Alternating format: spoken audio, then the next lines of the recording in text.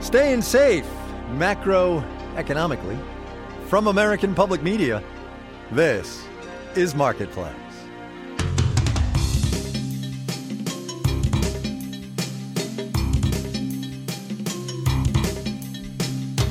In Los Angeles, I'm Kai Ryssdal. It is Thursday today. This one is the 3rd of March. Good as always to have you along, everybody. You know, there are some things that happen when things like what's happening now happen. Bear with me on this one, would you? Things like economic dislocation and supply chain tangles and higher prices on basically everything because things are just more risky. Physically risky, sure, yes, depending on where you are, but also financially risky. And when things get risky, as we all know, people look for sanctuaries, safe havens, if you will, for themselves and for their money. And the safest of financial safe places is bonds, U.S. government bonds specifically, something we have been seeing in the week or so that Russia's been at war in Ukraine. So, Marketplace's Savannah Maher gets us going with that flight to safety and what it can tell us. Investors can handle some measure of volatility and risk. It's when there's deep uncertainty about the direction of the whole economy that some start moving into the treasury market. I mean, it's basically what human beings have been doing since we've been living in the caves. Paolo Pasquariello is a professor of finance at the University of Michigan. Every time there is any form of risk, like we see a dinosaur approaching the cave, well, we store our goods in the safest place that we have. Right now, the dinosaur is the war in Ukraine, and that safe haven is the U.S. bond market. And so you park your money there, waiting for better times to invest. We don't know how the war in Ukraine will unfold, how long it will last, or what all the economic effects will be. That's what investors are reacting to, says Winnie Caesar, global head of strategy for CreditSights. We have a highly inflationary event, especially with commodity prices and energy prices, which could cause consumers to change their habits. Saving more, not spending as much, which could ultimately lead to a deceleration in growth. Caesar says investors are switching gears, from taking risks to grow their investments to guarding against loss. So what makes U.S. Treasury bonds a safer bet? Lawrence Gillum is a fixed income strategist with LPL Financial. The U.S. is not going to default on its debt. And it is a global market. So anywhere anyone has any sort of concerns about equity markets or the economy, the U.S. Treasury market is the destination to go. And Gillum says investors flock to bonds because of their liquidity. It's fairly easy to get your money out when the tides change. I'm Savannah Maher for Marketplace. You want to know why the politicization of the debt limit is such a big deal and why we talk about it all the time when it comes up on Capitol Hill? That whole story right there that Savannah just did. That's why. On Wall Street today, quality is maybe not a word I would use. We'll have the details when we do the numbers.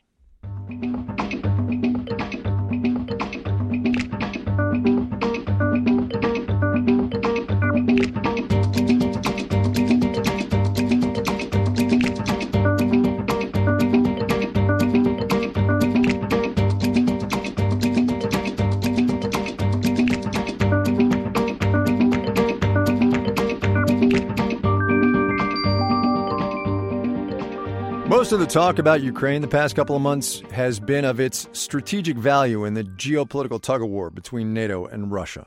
Less well known is its economic importance. Agriculture for sure, which we have talked about.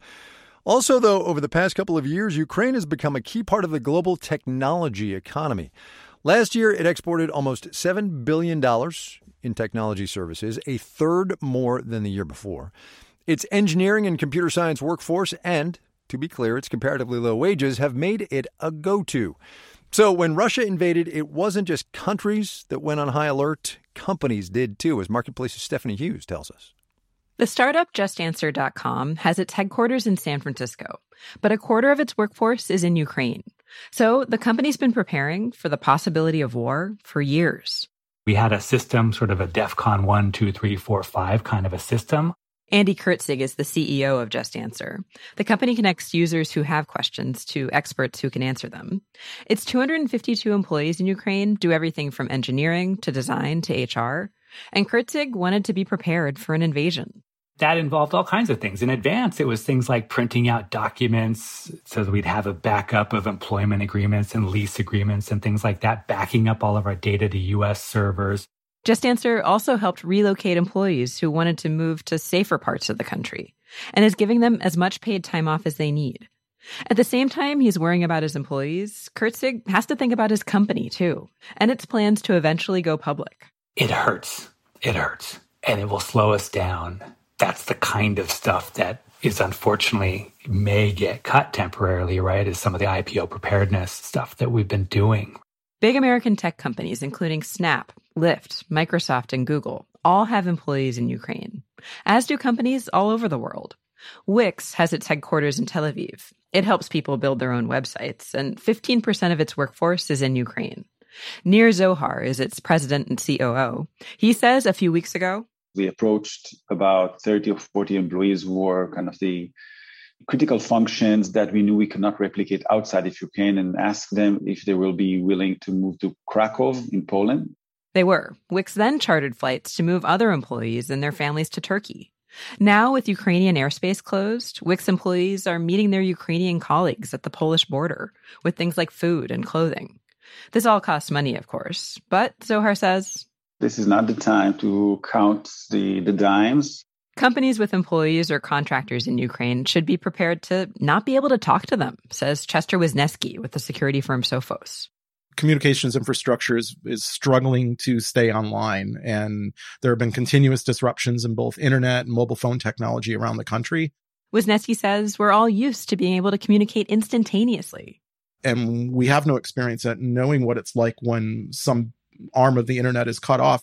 Many tech workers in Ukraine are continuing to just do their jobs wherever they are, if they can. For Ukrainian economy and for us as a country is, of course, very important also to keep the economy going. That's Natalie Veremieva. She's the director of Tech Ukraine, a group devoted to growing the industry there. She lives alone in her apartment in Kiev, and since she can't really do her regular job, she's working with a group that's making sure the rest of the world understands what's going on in Ukraine. The distinguished feature of Ukrainians is self-organization. So, like you see that there is some area that needs to be covered, you gather your like-minders and you start doing.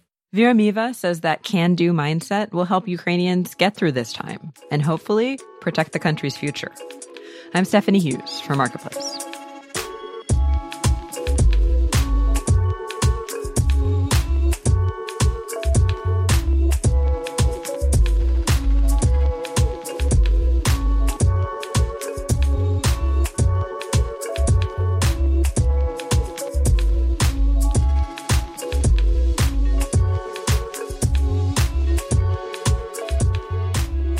Okay, so let's do this by way of setting up Mitchell Hartman here for this next story. Excluding the realities of what's happening in Ukraine, let's do a quick tick through of American domestic economic particulars, okay? Inflation, yes, so stipulated, of course, but there ends really the bad news. And I'm looking in particular here at the American labor market, which for all the global unease is doing pretty darn well. We get the February jobs report tomorrow. January, you might remember, was solid, and that's putting it mildly. More than 450,000 new jobs, unemployment at just 4%. Workers also returning to the labor force. And that, remember, was when Omicron was going strong. Millions of people were out sick, and some businesses temporarily had to close their doors because they didn't have staff. So here's Mitchell on the short-term future of jobs in this economy. There is plenty to worry about in the U.S. economy. Inflation, supply chains, maybe another bad COVID variant will hit. I know there are many things going on in the world, but right now the labor market, I'm incredibly optimistic. Elise Gould at the Economic Policy Institute says when the pandemic started 2 years ago, there was every reason to think it would be at least as bad as the Great Recession.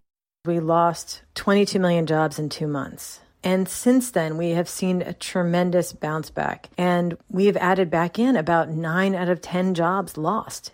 Meanwhile, first-time jobless claims have fallen back to pre-pandemic levels, while job openings are way higher, says economist Robert Frick at Navy Federal Credit Union.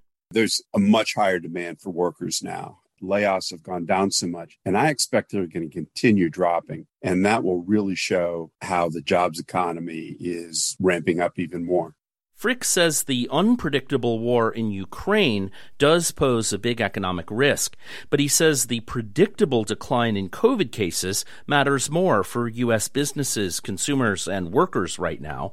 The lack of Omicron is a much stronger positive to the U.S. economy than what happens in Ukraine is a negative, at least if it doesn't really escalate. Increasingly, what we're seeing is a return to labor market normal, says Tulane University economist Gary Hoover. One example, labor force participation has been ticking up in recent months. With more states and cities lifting COVID restrictions, we're seeing people able to send their kids back to school and then look to re-enter the job force. If the past few months are any guide, tomorrow's employment report may disappoint on job creation, only to be revised upwards later, says Robert Frick. These first jobs reports have been fantastically inaccurate. Are people really working? Are they really furloughed? So we have to take the labor report first read with a huge grain of salt. With my salt shaker at the ready, I'm Mitchell Hartman for Marketplace.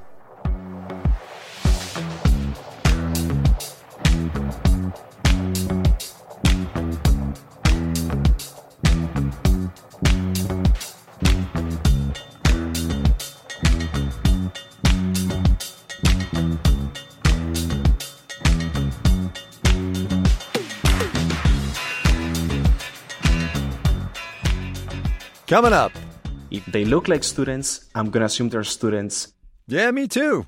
But first, let's do the numbers. Dow Industrial's off 96 points today, 0.3%, closed at 33,794. Relatively calm day for the blue chips. NASDAQ, though, dropped 214 points, 1.6%, 13,537. The S&P 500 shaved off 23 points, about 0.5%. 43 and 63. As we just heard from Mitchell, some good news on the job front. Also, I should say, I would be remiss if I didn't mention this. First-time claims for jobless benefits, because today's Thursday, down again. So looking at some HR stocks. How about that? Kforce, up 0.5%. 0.5% is another way to say that. Korn Ferry gained 0.3%.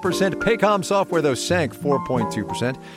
A growing list of states, cities, and jurisdictions are lifting mask mandates this week after the CDC shifted its guidelines. So, a couple of makers of N95 masks, Honeywell, up 0.6%. Kimberly-Clark and 3M both rose 0.7%. Savannah Marr was talking about flight to safety there at the top of the program. Well, bonds. How about that? The prices rose, right? It means a lot of people are buying bonds. Supply, demand, right? Demand is up. Price is up, right? Yields fall when that happens. 10-year T-note down to 1.83%. You're listening to Marketplace. This episode of APM Marketplace is brought to you by Super Pumped, The Battle for Uber, the new Showtime series from the creators of Billions. Based on a true story, strap in for Travis Kalanick's wild ride through Silicon Valley with VC Bill Gurley and board member Ariana Huffington riding shotgun. Driven by disruption, Travis takes a win-at-all-costs approach to transform Uber into a multi-billion-dollar tech titan that changes the world. But every surge comes at a price. Joseph Gordon-Levitt, Kyle Chandler, and Uma Thurman star in Super Pumped, The Battle for Uber, now streaming only on Showtime. Each week, the New Yorker Radio Hour unpacks what's happening in a very complicated world. You'll hear from the New Yorker's award-winning reporters and thinkers on topics including race and justice, American history, challenges to democracy, climate change, and more. To get context behind events on the news, listen to the New Yorker Radio Hour wherever you get your podcasts.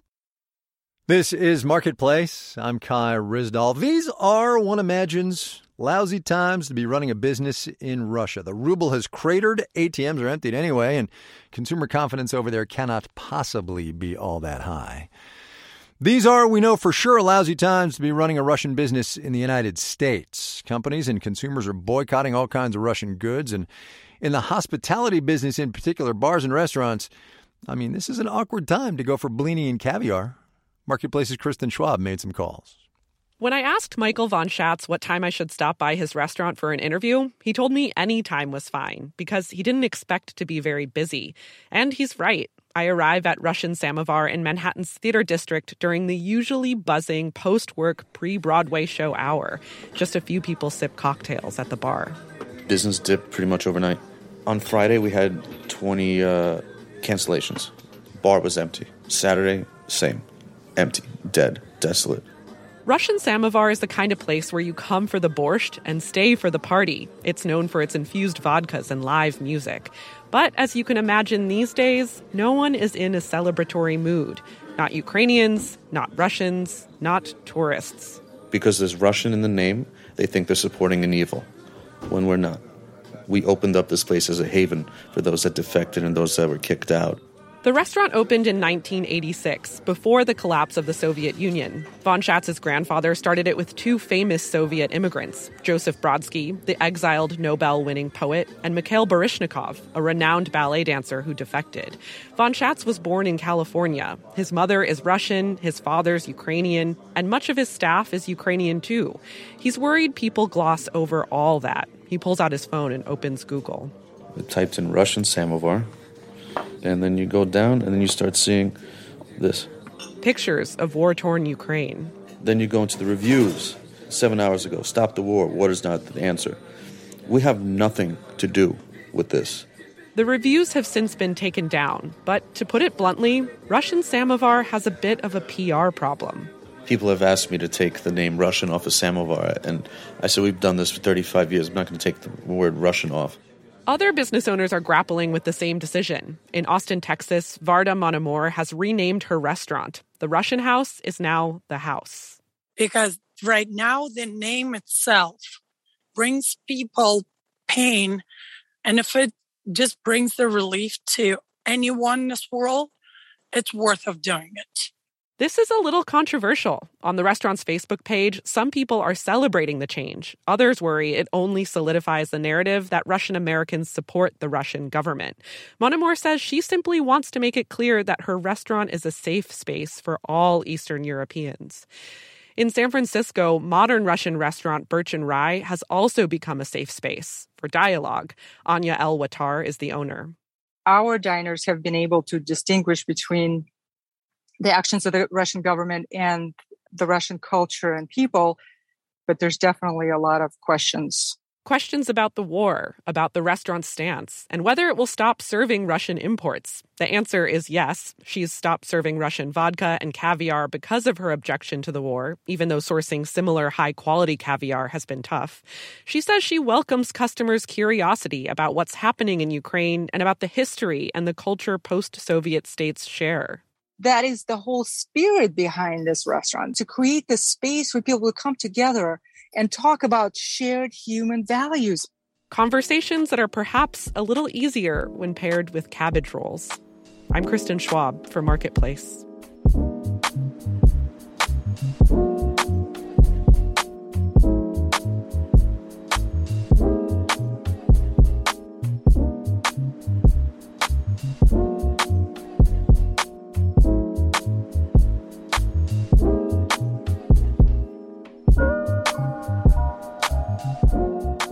President Biden spent a good chunk of his State of the Union the other night talking about his $2 trillion Build Back Better plan without actually saying Build Back Better. One key part of the thing is the really popular idea with both Republicans and Democrats, by the way, of paid family leave. 9 states and Washington, D.C. currently have it. The political opposition is usually grounded in the costs for businesses, particularly small businesses. But as Marketplace's Megan McCarty-Carino reports, that does seem to be changing. Paid family leave can be tough for small businesses. You're down a person on an already tight staff. Melissa Wirt runs an e-commerce business in Virginia with 45 employees. If things go awry in the warehouse or enough people go on maternity leave, our media buyer or our accountant, those individuals and those employees are going to be in the warehouse picking orders. But she knows the benefits of having a parent-friendly workplace. Her business is called Latched Mama and sells clothing for nursing moms. So she offers paid family leave. You're really going to see rewards on the other side in terms of a different type of employee that comes back. And while not all small businesses are as focused on parents as Wirtz is, they all face costs and benefits when it comes to paid family leave. Jane Waldfogel at Columbia School of Social Work says the pandemic has shifted the balance of how some businesses see these trade-offs. We're in a particular moment right now when they're even more likely to be supportive now than they were in the past because they're coming out of this experience during COVID. Waldvogel co-authored a recent paper that found support for paid family leave during the pandemic jumped from 60 to 70% among small businesses in New York and New Jersey. Both states offer the benefit, and during lockdowns and school closures, more employees had to take advantage of it. Now, employers of all sizes are increasingly facing pressure to provide more parental benefits themselves, says Betsy Stevenson, an economist at the University of Michigan. In a tight labor market, you see employers become quite creative in trying to think about ways to attract and keep people. A federal paid leave policy would free employers up to compete on other benefits. I'm Megan McCarty-Carino for Marketplace.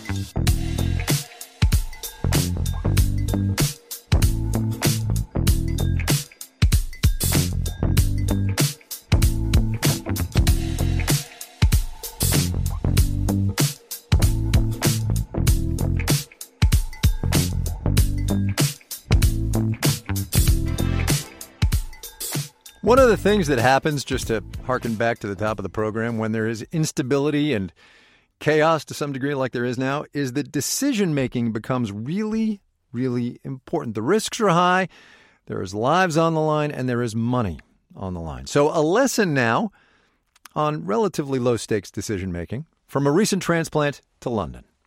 My name is Mauricio Olivares. I'm a research associate at University College London. My area of research broadly lies in econometrics, which is the intersection between statistics and economics. So the first day that I rode my bike in London, I was, first of all, very excited, but also a little bit scared. I had planned my route a little bit. However, there are so many things that you need to take into account. It's a big city, a lot of cars, buses, pedestrians. And on top of that, the extra layer of difficulty in my case was that this thing of leaning on the left. I knew in general, I had an idea of where I needed to go, but because I couldn't be checking my phone constantly, I looked at other cyclists that were next to me, and then I said, okay, this person looks like they might be going to where I'm going because they look like students.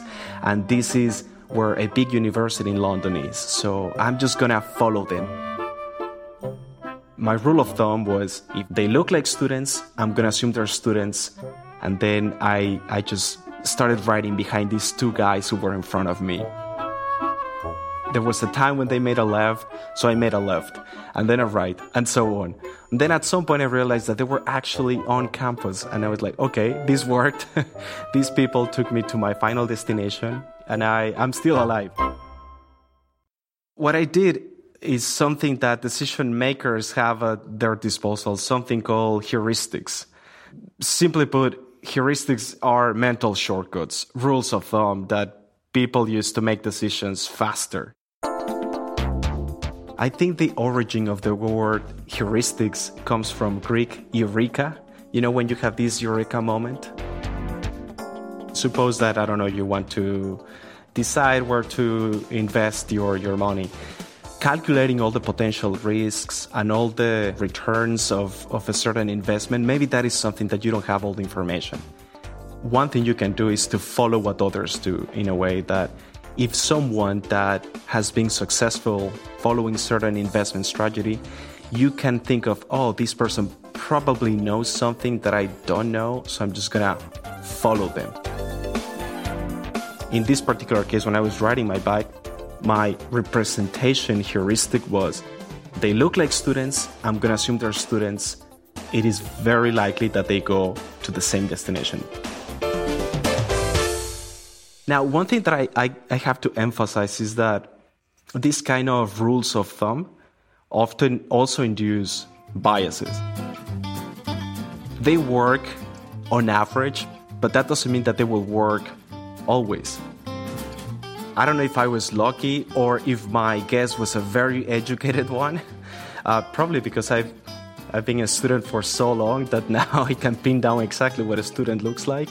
But if I were to repeat this strategy every day, perhaps I will find myself making more mistakes than not.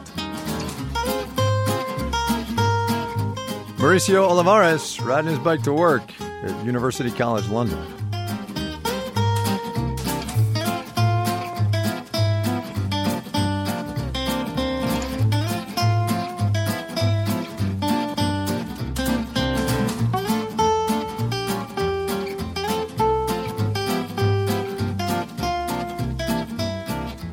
This final note on the way out today, I kind of love this one. Maybe you saw it because I think it made the rounds yesterday. It was on Business Insider, an announcement from the Ukrainian National Agency on Corruption Prevention to Ukrainians who have been able to snag Russian military equipment. We've all seen those videos, right?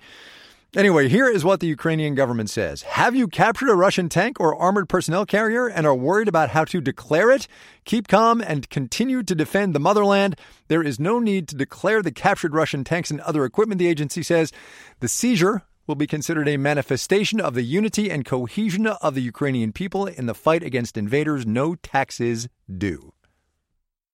All right, we got to go, though. Here is your moment of economic context. This one is, more properly, maybe there is not a price at which anything will sell, if you've got a file folder for that. Remember I told you the other day about Russian Urals, their crude oil benchmark, and how it's being discounted $18 off the global benchmark Brent crude? Now, $22 off and dropping. Amir Babawi, John Buckley, Eve Epstein, John Gordon, Rick Carr, Diantha Parker, and Amanda Peacher are the Marketplace editing staff. I'm Kai Ryssdal. We will see you tomorrow, everybody.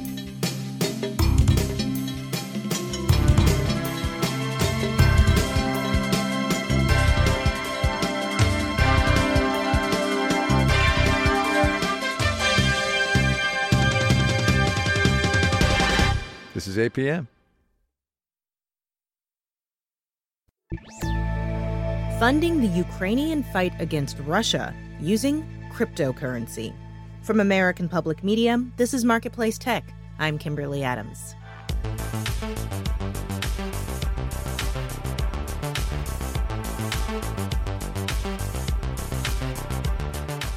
War is not only costly in terms of lives lost and families uprooted, but it also just costs.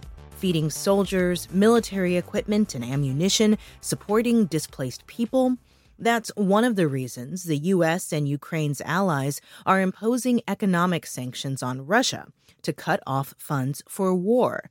But it's costing Ukraine as well. Last Saturday, Ukrainian leaders tweeted that the country was accepting donations in the form of cryptocurrency to support its military defense against Russia.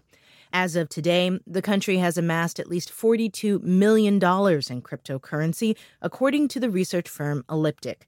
Marketplace's Savannah Marr reports. The Ukrainian government's appeal for direct donations is unusual, says economist Ishwar Prasad with the Brookings Institution. It's certainly not common for a government to crowdfund. What isn't surprising, Prasad says, is that Kiev is turning to cryptocurrencies. Ukraine has been at the forefront of the development of many aspects of cryptocurrencies.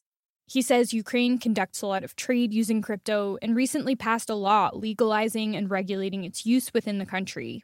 So I suppose it's a natural extension that at a time like this, they would use any possible means to raise financing, including through cryptocurrencies.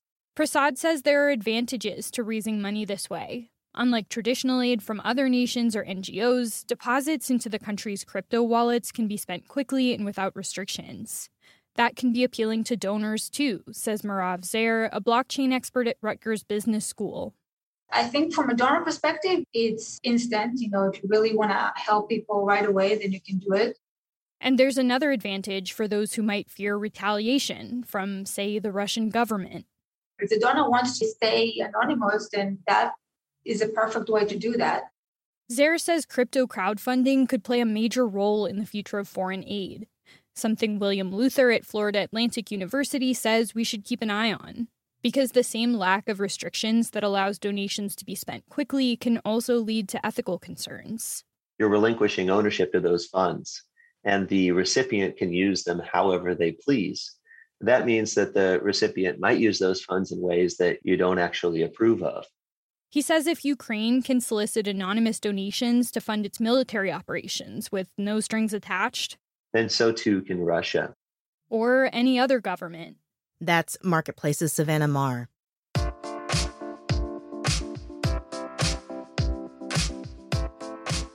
For the latest tally on how much the Ukrainian government has raised from its crypto call-out, Elliptic is tracking that and some of the sources of the largest donations.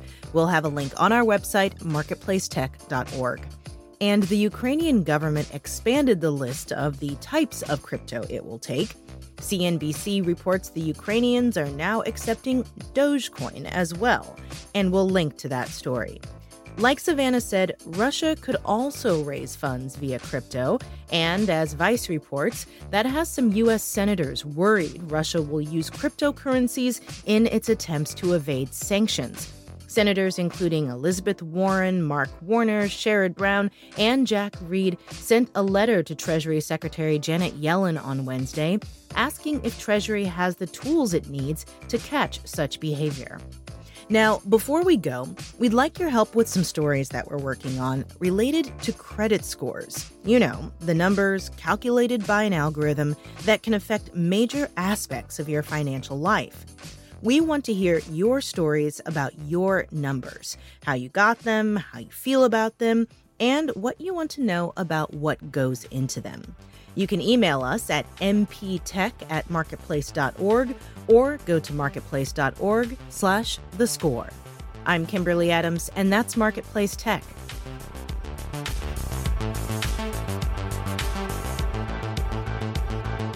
This is APM.